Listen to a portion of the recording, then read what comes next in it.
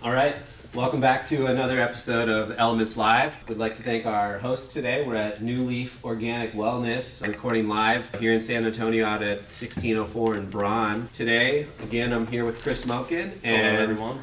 And our guest today is Louis San Miguel of MycoBuddy, and we're going to talk a little bit about everything mushrooms. So, welcome, Louis. Cool. Thanks for inviting me out here. It's the first podcast I've been on, so Absolutely. pretty dope. Just to start off with, you brought with you something very interesting. Can you describe what we have here?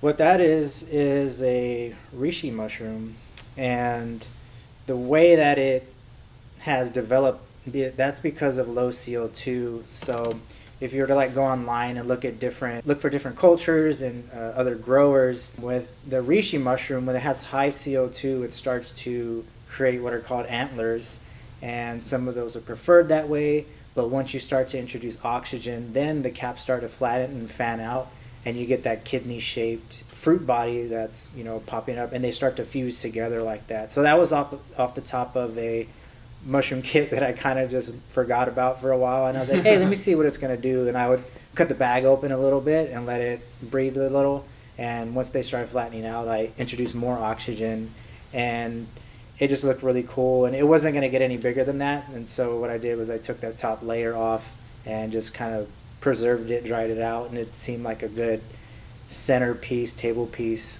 conversation piece. So I take it in my classes and stuff. So Okay, so basically you can regulate the growth based on the CO2 or oxygen contents? yeah. When you're cultivating, the goal of the cultivator is to, well, it depends on what the cultivator is trying to do. But as a cultivator, what you're doing is you're controlling the environmental parameters and basically mimicking nature as best you can to allow the mushroom tissue to go through its life cycle successfully. And so introducing oxygen, light, changing humidity, and dropping temperature starts to shift the organism into its reproductive state. So it starts to consolidate nutrients and the tissue together, and then it starts to produce fruit bodies, and those usually reach for an area that has the most oxygen. And so this started reaching for oxygen where the filter patch is on these bags, and these bags are specifically designed for mushroom cultivation. And so you're always messing with the parameters. You can change the growth structure in that way. Sometimes they don't like that. Other mushrooms prefer low oxygen environments in order to initiate fruiting, but some of them need a whole lot of fresh air exchange, like the oyster complex. So the oyster mushrooms that you can find at the grocery store, those really need a lot of air exchange when they're first starting to develop. Okay, and so at MycoBuddy, you grow mushrooms, or you teach people about mushrooms, or? So it's kind of a little bit of everything. Really what it is that I focus on is sharing knowledge and really kind of opening that pathway to nature and helping people develop their connection with nature.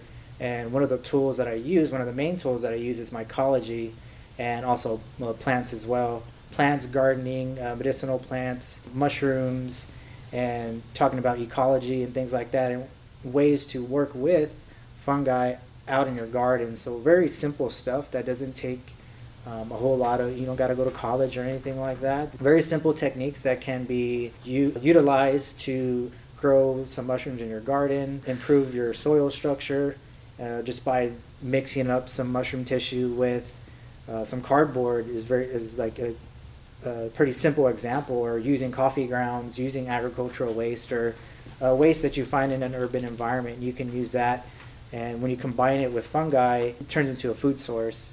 And so finding ways to use fungi and utilize it outside, and also really talk about how they connect everything in nature and how they're working underground very quietly, but they're the real reason why the litter and all the waste is not piling up on us when it comes to organic debris. Because as soon as things fall down in the woods, the first thing to get to it may be fungi, but there's bacteria and all kinds of other microbes. And so they really recycle everything. And so when you start to work with them, and what I teach is, basic cultivation skills, some little simple techniques that you can use outside in your garden or indoors, growing in a really small space. And what that does, it allows you to experience this organism, how it, goes through its life cycle and what it's really doing.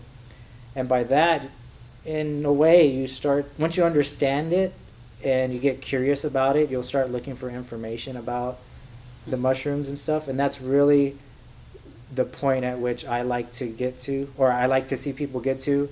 And then after that, I'm just kind of, they become a fellow cultivator and we swap ideas.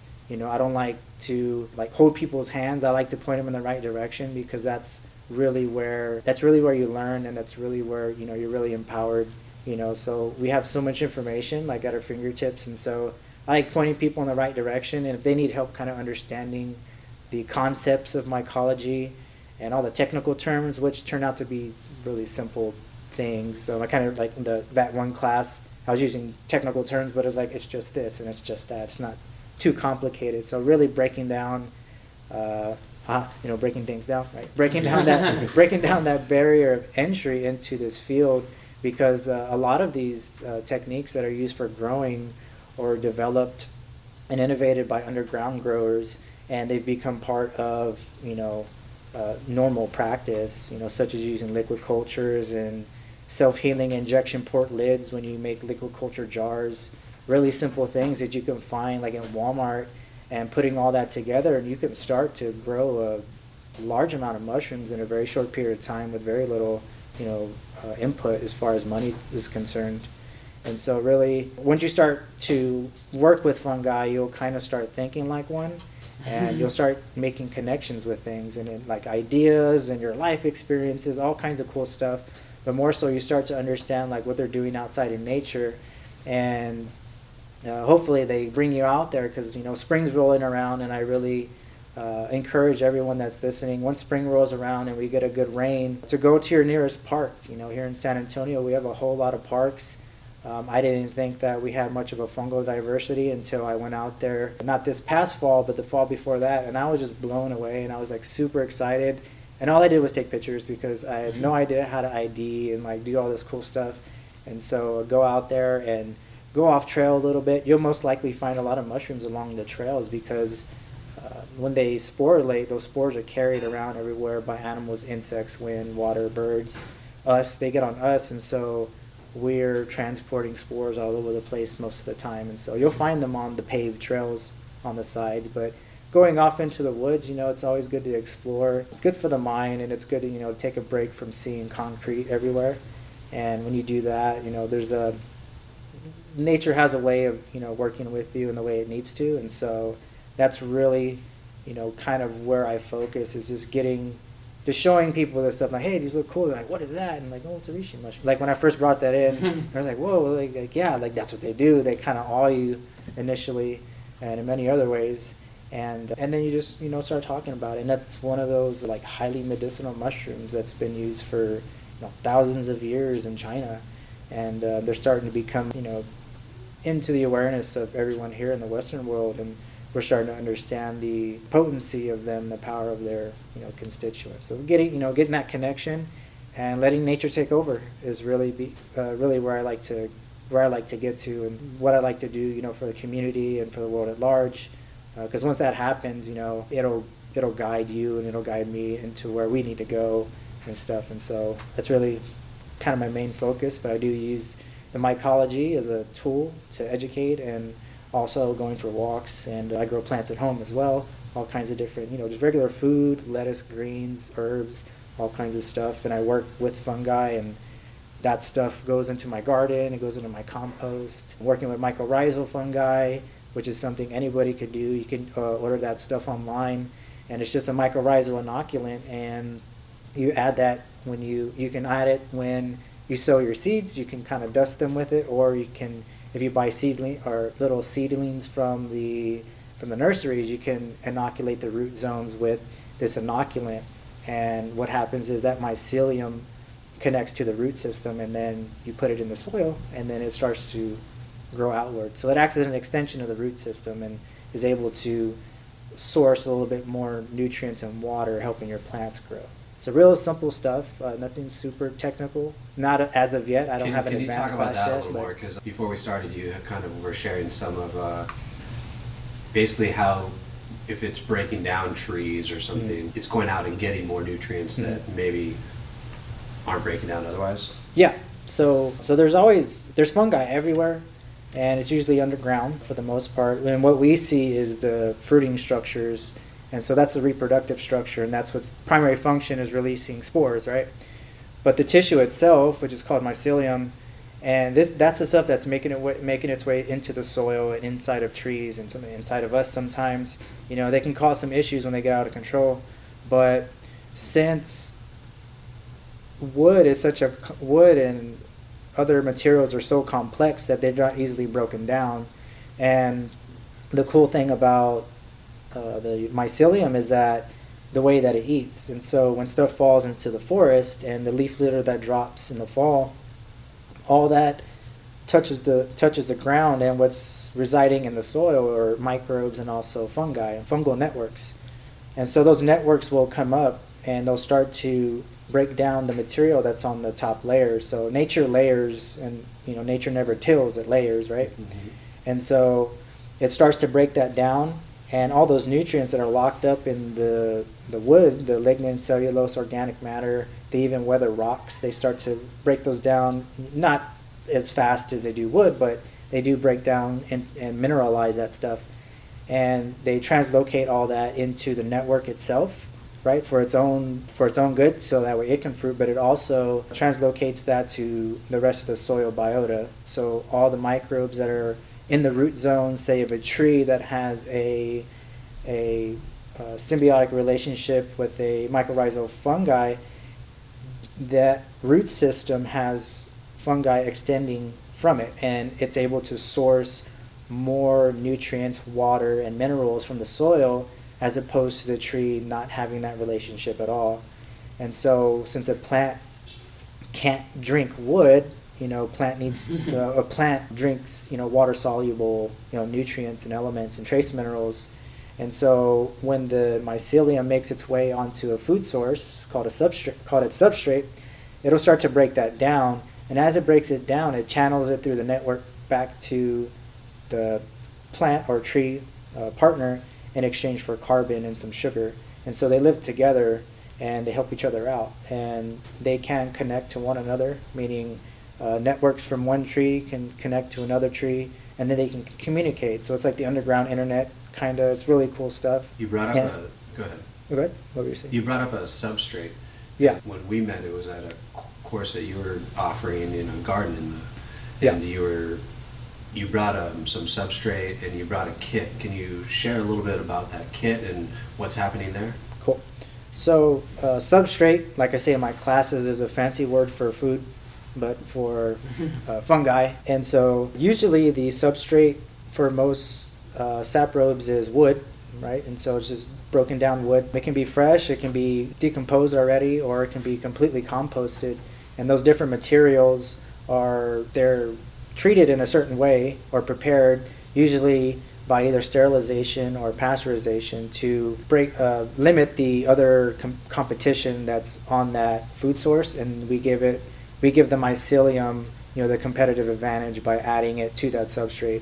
And substrates can vary. What was in the block that I had was just hardwood, sawdust, and soybean hulls as a nutrient supplement, because there's not that much nitrogen inside of just sawdust. So there was a supplementation there, and that's to increase the yields, right? So you can grow on plain sawdust and you'll get yields. It's just in the industry, and as home growers, we're all connected to the internet, so we all learn from each other.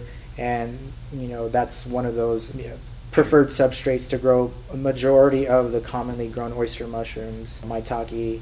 Shiitakes are a little different; those are a little trickier. But that substrate mixture is then sterilized, and then I added mushroom mycelium to it that it was growing on grains, and then I allow that to grow inside the bag and completely digest that substrate.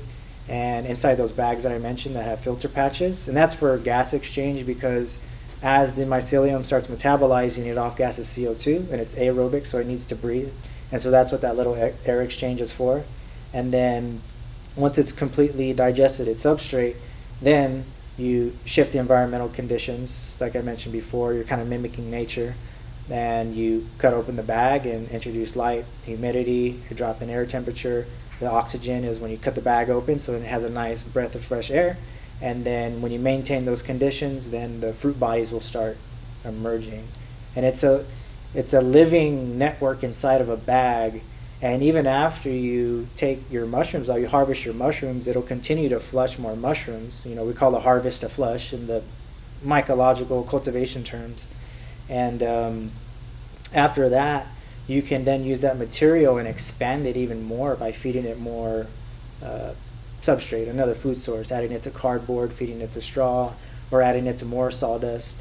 And I usually just bury them in my yard just to see what happens. And if I don't get mushrooms fruiting, I'm still feeding the soil, because all the nutrients, not just the supplementation, but mostly the sawdust, all the nutrients that are locked up inside that wood material is now inside of the actual fungal network.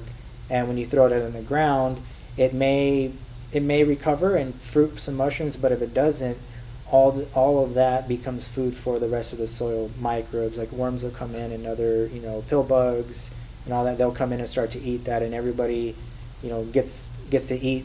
Not only, they'll eat mushrooms if they fruit. So if you fruit stuff outside, you got to get there before they do, which we were talking about earlier about the foraging animals. They get to it first, really, because they're out foraging at night. They're foraging all the time, and we're sleeping and stuff. But so it becomes food for everyone. And when that happens, the foraging animals, or the insects that come and they either feast on the fruit bodies or the mycelium. Mostly if they feast on fruit bodies, sometimes they got other flies and stuff. They lay their larvae in there and they start eating. And when they're there, they're usually getting spore-lated. So they're getting covered in spores as the fruit bodies are releasing spores. And then they go and fly off somewhere. And as they flap their wings, they're dispersing spores everywhere. And so that's the dispersal mechanism of the fungi. And so it brings everyone together, and then it spreads itself. It's really cool. Kind of like what we're doing here. Yes. Talking about coming here, and I'm talking about a few things. And this will get distributed over a different type of network. It's an underlying network. There's a network infrastructure that runs underneath, most of our, our society, right? And so that gets, these ideas, and we call it, spreading spores, but we're spreading knowledge, that gets redistributed through this network. And if the conditions are right with people, they'll be like, hey, this is pretty cool. I'm going to look into this. I'm going to look up, Paul Stamets. I'm going to look up this. I'm going to go check this out, check out a class, grab a book from the library. And that's kind of how it works. And nature really, kind of takes over. And that's what I meant by nature taking over and letting it guide you and I where we need to be. So. All right. So I know you talked a little bit about these growing bags and some of these starter fluids that if someone wanted to grow some mushrooms, they could utilize them. Is there a simple kit out there that most people can just get online to do this, or? Yeah. I'm in the process of bulking up on my mushroom kits, so the production blocks, because I grow on a very small scale. I have a little area that's, it's got poly sheeting, and I got a humidification system, exhaust system, and lighting, and like a PVC shelf, real basic, low cost, and I got it set up, and I threw like pounds of mushrooms in there. And so the kits themselves, the production blocks, I'm going to start producing those, and I'm going to start selling those once I start bulking those up, because I know once people start to grow them, they're going to want to grow more, because it's fun to grow your own mushrooms, and it's fairly simple. And that's the easiest way if you're trying to get into mycology and you want, I want to grow mushrooms. The first thing I recommend doing is buying a ready-to-fruit mushroom kit. And there's a bunch of companies that sell these. You got North Spore. I don't think Fungi, do they? Paul Stamets. I don't believe they sell the grow kits anymore. But Mushroom Mountain, they sell grow kits and sawdust spawn and things like that. So those are good places to get it. You can contact me, and I have some stuff available. I don't have it on my website yet, so there's getting it out there, and then there's a fulfillment side. So I'm working on that as well. But getting a mushroom kit, and they always come with instructions, and they tell you how to basically mist your mushroom kit and make sure it has some fresh air exchange and light, and you'll have mushrooms growing within a week. You'll start to see mushrooms form once you cut your kit open. And so those are the mushroom kits. And as far as the cultures go, for some of those listeners that have kind of dabbled and experimented with, just growing at a basic level, liquid cultures can be purchased, And that's one of those other entry level ways of working with mycelium, because all it really is it's a sugar water that's been sterilized and mushroom tissue has been introduced to it. And what happens is the mycelium starts to grow inside of the liquid, and it starts to digest all the sugars and minerals that are inside the water. And it's agitated, so that way there's airflow and air exchange and stuff. And then what you do is you pull that out with the syringe, and then you basically inoculate certain types of media, stuff like that. And so people can get a hold of those as well. More advanced is agar plates and getting culture slants. That's when you really start opening up your game when it comes to cultivating. But yeah, I think that's... Now, compared to actually going to the store and just buying some mushrooms, is this something to where it would be cost effective for most people, or is it more of a hobby of something just to do to have the joy of it? It depends, and it can be, because a kit usually runs around $20-$25, and mostly they come in 5-pound blocks, so they're good size of material, and those will usually yield about 2 pounds, maybe 3 over the lifespan of the block, because it'll produce mushrooms. You harvest them, you let it rest, and it'll produce more mushrooms, right? And eventually you'll get diminishing returns over time, because the food source of water is running out and things like that, and so the subsequent harvest will be smaller and smaller. But that it doesn't end there. Like, you can take that material and you can grab some straw or a bunch of cardboard, and you can break it up and add it to that, or break it up and add it to coffee grounds that you grab, from your local cafe. And you can basically expand the mycelium. It's kind of indefinitely, as long as you keep it in the right conditions and continually feeding it. It can hypothetically kind of grow ad infinitum. Eventually, depending on the conditions, the mushroom strains do decline over time. But you can buy a kit, and there's a whole lot you can do with that. You can fruit mushrooms, right? And you have your mushrooms. Then you can take the block itself and break it up and broadcast it on, cardboard, sawdust. You can put it in the ground and see what happens. You can break it up, and if you have the proper tool, you can inoculate logs with it, and take that if you need. Usually around the time when the brush pickup comes around, that's a good time. I like driving around, and I look like, sometimes the stuff's too big, but I always look to see if I find logs that are, a good diameter, not too bulky to handle. And I'll pick them up and throw them in my truck, and then I'll just come home and inoculate them with mycelium. And that's like the long game there, because they do take a long time to colonize the log since it's so dense. But you can use it for that. And then also, what else can you do with it? Besides breaking it up and doing that, you can, when you fruit the mushrooms, you can take the mushrooms and place them on I like to use foil, aluminum foil. You place them gill side down or pore side down, depending on what species you're growing. And you set them on there, and you place a bowl over it. And I leave it there for about 4 hours. And I take the bowl off and remove the fruit body, and you'll get a nice dusting of the spores that are released. And so you let those spores dry out, and then you can store those for later use. You can use those to inoculate some sterilized grains, or usually we use them to inoculate petri dishes, because it's kind of hard to get a clean spore print without any other, floating other random, microbes and endospores that are floating around. So you can, once you get a mushroom kit, you can basically, when you learn the techniques of cultivation, you either get a kit, a culture, a spore print, or anything like that, and that's probably all you'll ever need for that mushroom. You can in essence, you can keep growing it forever if you have the resources and you're able to, by continually expanding it, or taking spore prints, which is like seed saving, but you're spore saving basically, and you just get those growing again. The mycelium will start taking off, breaking down more substrate, and you just continually grow mushrooms. So it can be cost effective if you learn the techniques of cultivation, and even the most basic ones they're not too hard to come across. You don't have to dedicate too much time to it, unlike I have. I've just been doing this I just love doing it. It's just fun. It's just part of my life. I gotta inoculate bags, and I'll do that. What brought you to mushrooms? I always get that question, and I joke about it, but it's kind of true. Mario Brothers, because when I was a little kid, I started playing video games. And, you hit the little question mark, and then the little mushroom pops out, and you get it, and you get bigger. And I was like, what? And I was like, whatever.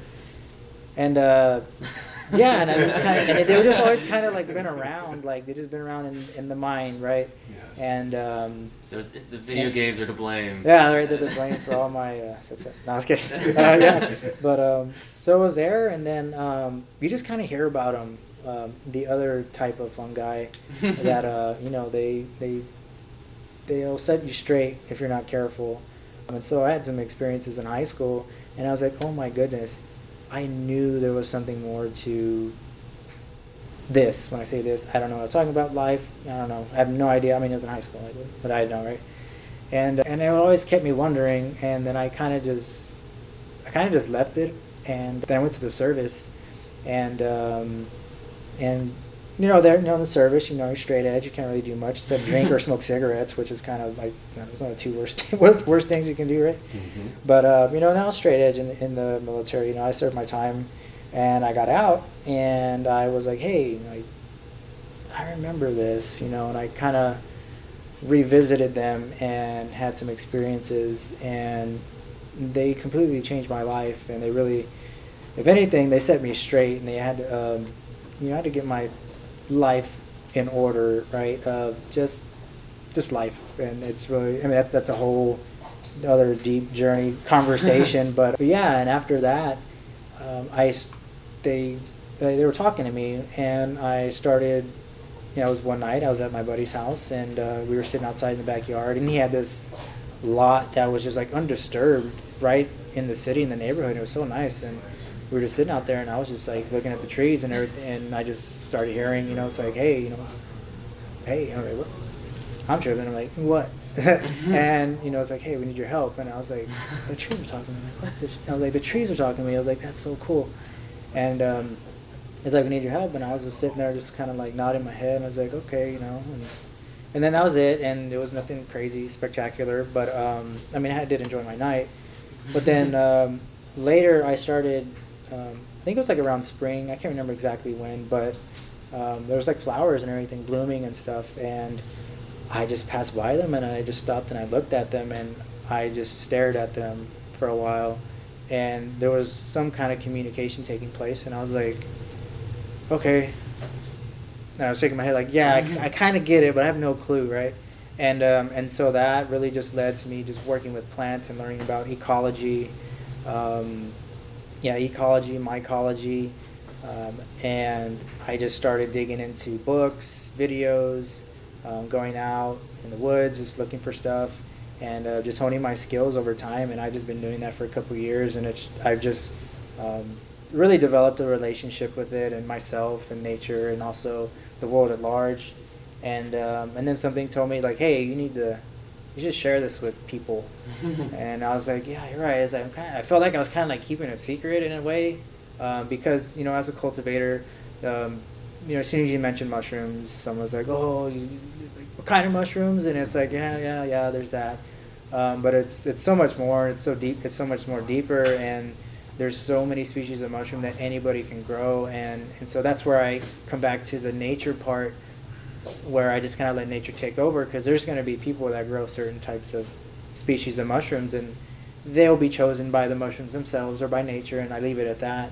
But really, you know, that, going back to Mario Brothers maybe, but, you know, trust the fungus, like in the movie, the old movie with like Dennis Hopper and John Leguizamo, the actual movies in the 90s, you know, he's like, trust the fungus. And, you know, I kind of did that, and it's been serving me quite well, and it's been helping other people out. And so I just wanted to share that with everybody. And so I just formed an LLC, and I was like, hey, let me be legit, let me do this. And I just started teaching classes, put together my own presentations and growing stuff, and getting cultures together. So when I teach classes, people get to take home mushroom kits, they take home cultures, they take home information and resources for them to go explore.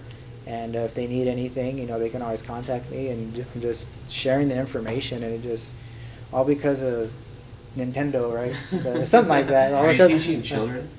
I haven't taught kids yet, but I have taught my little nephew, and my cousin, and he's like super smart, and I like talking to him more than the grown-ups. He is like just one of those inquisitive, like those genius kids are just like scary smart, and he'll just like straight up tell you the truth. I'm like, man, that's funny, dude. You're so like, there's no filter, like so awesome. And he's really like, he's really smart, and he really like he wants to be a geologist, right? And so he's like all into science and nature. And I was showing him stuff outside of my garden, and he's like, what does this do? And what's that plant? And what's that? And this and that. And he's just like super curious. And he saw my mushroom, my grow room, and saw like the oyster mushrooms and stuff. He's like, oh wow. And then I started talking to him about it, and he was just asking all these questions, and it was fun to share it with him.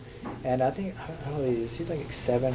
He's like around 6 or 7. So right at that age where he's really starting to like really think for himself, you know. And I've been to a few places where I've just kind of set up shop and stuff, and was just kind of talking about what I do. And I give them presentations where there were some kids in the audience, and they'd ask questions, and they're like way more inquisitive than the grown-ups. They're crazy, like, and it like, I'm like, wow, like I never thought of it that way. And I was like, yeah, like, they totally get it like super fast. And I was like, well, that's promising, that's nice, you know. So, but I haven't taught full on like a straight up children's presentation. That's in the works, because I mean, kids are funny, and I like messing with them and like kind of tease them and everything like that. But I can talk to them real big picture and nothing like technical, and they'll totally get it. And so that's something that's in the works. There's a few organizations that have reached out like, hey, do you teach kids? I'm like, not yet. I'm getting that together, you know. So they're funny, and they're fun to work with, even with plants and gardening. Like, there's something else. Yeah, it's the getting outside and the connection with nature. That's why I asked. Yeah. Yeah, and the zoo school, the Will Smith zoo school seems like it'd be a great fit for that. Okay. I'm not sure if you're familiar with their, but basically the building right down from the zoo is the Will Smith's zoo school, and I want to say it's like an elementary school. I could be wrong about that, but it's one of these nature-based learning schools where the kids spend half of their day outside every day, rain, snow, or shine, and they just have a very interesting kind of curriculum. It just seemed like a perfect fit. I know they spend a lot of their time going out to the zoo. Can you imagine growing up like that? Man, go to the zoo every day. We went on like 2 field trips my whole time in elementary school, and it was the best day of my life, you know, throughout all the school years. Is it like a Montessori style? Yeah, it's kind of like that. And I know that they are booked solid. The waiting list is ridiculous for that place, but it's one of the first schools like that here in Texas, and I know that they have a lot of solar panels and a lot of all that other stuff going on there. And yeah, it's a pretty interesting school that we have here in San Antonio. Cool. I'll have to check them out. Are you a part of any groups? You know, you talk about foraging, or I don't know, any other even interest groups where you're meeting other mycologists and having regular meetings where you're sharing knowledge? Yeah.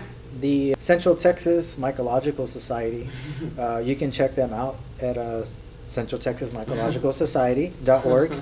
And they just formed last year, and they're a nonprofit, and basically everything mycology. And we have meetings. They're usually in San Marcos, but we had one here on Thursday, I believe. Yeah, it was Thursday. And so we hold meetings here up in Austin. And that was started by Daniel Reyes of Myco Alliance, and he works at the Circle Acres Preserve up in Austin. And he's a mycologist and hydrologist, and he's been doing a whole lot of work. And basically, they set up a research station at that area, and using one of the local mushroom farms, they were just taking blocks and putting them there to see what would happen, trying to remediate because it basically used to be a landfill that was covered up, and so it was all quarried out, and so there's vegetation and everything growing back, but as far as the vegetation there being edible, it's really not safe to do that just because of all the heavy metals, all the chemical, everything that's just been down there. And so they brought in also, like native plant, experts, putting in erosion control, plants and things like that, and also inoculating areas with sawdust spawn and the mushroom blocks from the mushroom farm, and then also isolating the fungal species that pop up there just naturally in those environments that are actually contaminated. And so those mushrooms that pop up in those areas are ones that we kind of look into for remediative purposes. And so we're doing a lot of good work up there at the research station. And so that's one of the big groups that formed. And so if you're looking for classes, talks, ecology walks, mycology walks, definitely check them out. I'm on their schedule sometimes whenever I have stuff here down in San Antonio or anywhere in Central Texas. We're small, but we're growing, spreading spores, and getting together and stuff like that. So that's the one group that I'm putting out there to look up, because we got a lot of stuff going on. What are some of the species that you're growing often or working with? Yeah, mostly the oyster complex. They're easy, and they're easier to throw to people, and usually the first thing I get is like, what's that? How do you eat it? Those are the two main questions that I get. And so when I show them lion's mane, they're like, what is that? Whoa. And like, how do you eat it? Like, so I get those questions a lot. So, and they're pretty easy to grow. Those are the ones I use in my classes. Yes. I get the oyster mushrooms there because they're highly adaptable. They grow on a whole bunch of different substrates, and they're kind of a foolproof kind of mushroom for the beginner. And so I grow a bunch of different oysters seasonally. I started bring my pink oyster and gold oyster cultures out of storage and get those ready for spring. Tarragon oyster as well. And then I grow lion's mane. That's the highly medicinal mushroom. So supports neurological functioning, mood, things like that. It's an amazing mushroom. I take it every day. I put the extract in my coffee all the time, and I do that because I read. First thing in the morning I read, and so I put some lion's mane in there, so that way I retain all that information. So lion's mane, reishi, turkey tail, and what You else? brought a couple samples of the turkey tail and the reishi. Yeah, those are. What's happening here? So those are from. I found turkey tail and I found reishi at the local parks here in San Antonio, and so what I did was I took them home. I took tissue samples, and I got them cultured up on a clean plate. Clean meaning there's no other contaminants, just mycelium, and so I threw those in a culture slant, and so now I have a native mushroom species preserved in my refrigerator, right? And so that's just in case anything happens to the environment. Which funny I mentioned that. I went to the park the other day to check on a elm tree that has reishi growing out of it. I always see reishi growing out of it, and I went over there and it was gone, and I was kind of heartbroken. And I saw the pieces cut up in the area, and I was like, man, what happened, man? They killed you. I was kind of bummed out because I was like, I knew that tree. But what I did is I dug the soil up and I found some of the old wood. And it looked like it had mycelium growing on it, so I took that home and I'm gonna try and culture that up. But the turkey tail as well from the same area. And what I did was I took it home and I basically did an alcohol extraction and I did a decoction. And you can do multifractional extractions on plants and fungi and things like that to pull out the alcohol soluble constituents as well as the water soluble constituents. And there's you can go multifractional. You can get all the way up into spagyrics, which I don't know how to do. You need a whole lot of different equipment. That's a whole different advanced level of extraction. But yeah, that's what I did. I just did a dual extraction with the fruit bodies, and basically through the fruit bodies, I cut them up, to allow for more surface area. Threw them in there with some brandy for about a month, and then after that, I strained it, and then I boiled the mushrooms, and then I used that water to dilute the alcohol, so I'm not taking shots of turkey tail brandy or reishi brandy, right? And so, yeah, and then you have the medicine that comes out of those two solvents inside of there, and so you pull it out of the mushroom, and then you can, take it, in dropper form, as opposed to you can use the dry fruit bodies and make tea out of them. They sell reishi teas, and yeah, that's what those are. That's what's going on there. San Antonio medicine. It's from the park by my house, Southside Lions Park. So yeah, we do got a pretty diverse fungal distribution here. You just got to go out there and look for them. I found chanterelles, turkey tail, reishi. What else have I found? There's a couple of different, reishi, meaning Ganoderma, that's a genus. I've found reishi at almost every park here that I've been to so far. So hopefully in the spring here, I'm going to go around to the park some more, see if I can go to new parks I haven't been to, and see if I can, snatch up some reishi. It's like, I just got the idea of like Pokemon, you got to catch them all, right? And you got to capture them and put them on a plate, and the plate's a circle, kind of like the Pokeball, I guess. Yeah.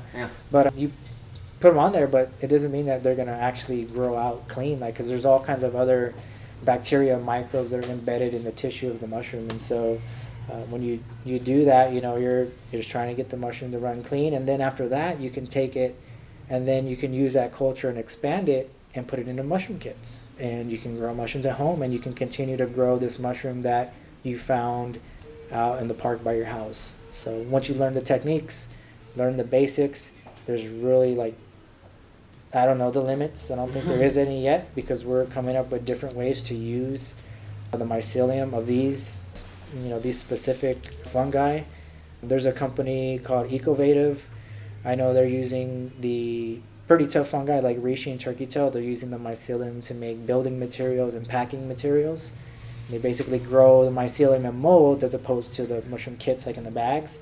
They grow them in molds, and after that they cook them, and the mycelium dies, and it's just a dense, biodegradable alternative than styrofoam, right? It's pretty resilient stuff, and you can just throw it outside in your garden, and it'll break down, and all those nutrients, like I mentioned, that are locked up in the mycelial tissue, just get redistributed into your garden, into your landscape.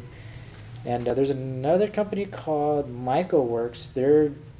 They made mushroom leather, and so I think they're using reishi to make mushroom leather, and it looks like real leather. I haven't actually gotten a piece of the material yet, and I think they're a pretty young company. But what they're doing is crazy with materials. I think, like if you see Paul Stamets, he's always wearing his little mushroom hat. That, Sure. I can't remember what it's from. I think it's from the Garicon mushroom, I think, one of those ones that grow off a tree. They made it into, or someone made it into that. They basically, like you can make paper out of it. You just grind it up and boil it into a pulp and then put it back together. And You said young company, and it seems like young industries are going to come of this, because the tensile strength of the materials and the building materials, like you keep mentioning Paul Stamets, the second time he goes on Joe Rogan, that's a couple hours of just gold. That's an amazing podcast to listen to. Yeah. Yeah, he's got a lot of, and he touches on a whole bunch of different subjects and aspects of mycology, and also the edge of where it's at, because that's kind of where a lot of us, like some of those guys are on the edge, finding new mushroom species, new uses for them, new cultivation techniques, and it's because of us, like all the cultivators. Like if you start learning this stuff, you're already contributing to the science itself. And it used to be like a coveted science where it's kind of secretive and stuff, but not anymore. A lot of things are like open source, I guess you can say, where everyone could just learn it, right? And the tricky part is, where do I start, right? And like I mentioned, get a mushroom kit and follow directions. You'll have mushrooms.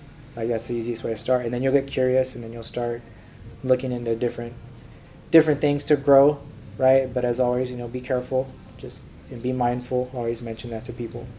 Yeah. You just recently offered a course at the San Antonio Botanical Garden for the, entry level cultivator, somebody that's looking to do this. Where can they find you next? Right now, I don't have anything lined up in the near future yet, but my next cultivation class is at the Cibolo Nature Center in Bernie, and that one is in June. And then what's the next one? Then I have one in the fall again at the San Antonio Botanical Gardens in September, right? But I'll be having some mycology walks, and I'll be setting up some more cultivation classes here in the spring. They're just not on the schedule right now. Thank you. And you can find those on my Facebook page and also at mycobuddy.com. Yeah. And what's the Facebook page? Is it just The everything's MycoBuddy. Okay. So yeah, MyCobuddy. So that's Facebook, Instagram, website. Yep. Email is lewis@mycobuddy.com. So keep it simple. And what are your future plans? Are you hoping to maybe go to school and dive even deeper into this and become one of these pioneers on the cutting edge, or do you just happy to kind of tinker in a basement like a Frankenstein? I kind of like the kind of little mad scientist kind of style in a way. But yeah, I went to school for a little bit. But if anything, I got a little bit of GI Bill left that I may use up and learn a couple things. But I am what I'm really doing is keeping it simple for now. But really, what I want to do is I have an operation where it's kind of all like ecological operation, to where like kind of permaculture design, along with fungi, but also producing fungi for like the market, and then also growing plants. And I really just want to keep it simple, honestly, right? And just teach people the basics, because really, brilliance in the basics. Because once you get that down, I'm not going to be I don't know if I'm going to be the one to make the next discovery, but someone that I teach may, And I seen somebody that I taught in one of the class that you were at. Yes. He's up in Austin, and he was leading a class. I'm like, that's exactly what I'm trying to do. So really, just trying to, just inspire people and be like, hey, no one's telling you not to do stuff. Just go and do it, and just go and learn it. But also be careful, because I know people want to like try and grow certain things. Be very careful with that. And it's mostly just growing plants and mushrooms and just keeping it chill is really, that's my like goal. And by doing that, but also teaching from that, medicinal plants, sacred plants, because they are, there's some that are sacred, and they're important to me, right? So I've worked with some of them, and they've helped me along the way. They've been allies in my journey to do this and to share this and everything like that. So, Well, thank you for spending some time with us and, and sharing more of your knowledge. Certainly from firsthand experience, it was great in the class, and I hope more people are finding you and coming back. And this is the kind of program we would like to see in town, and I'm glad you're out there doing this. Cool. Thank you. Appreciate it. Absolutely. Thanks for coming in. Awesome. Thank you.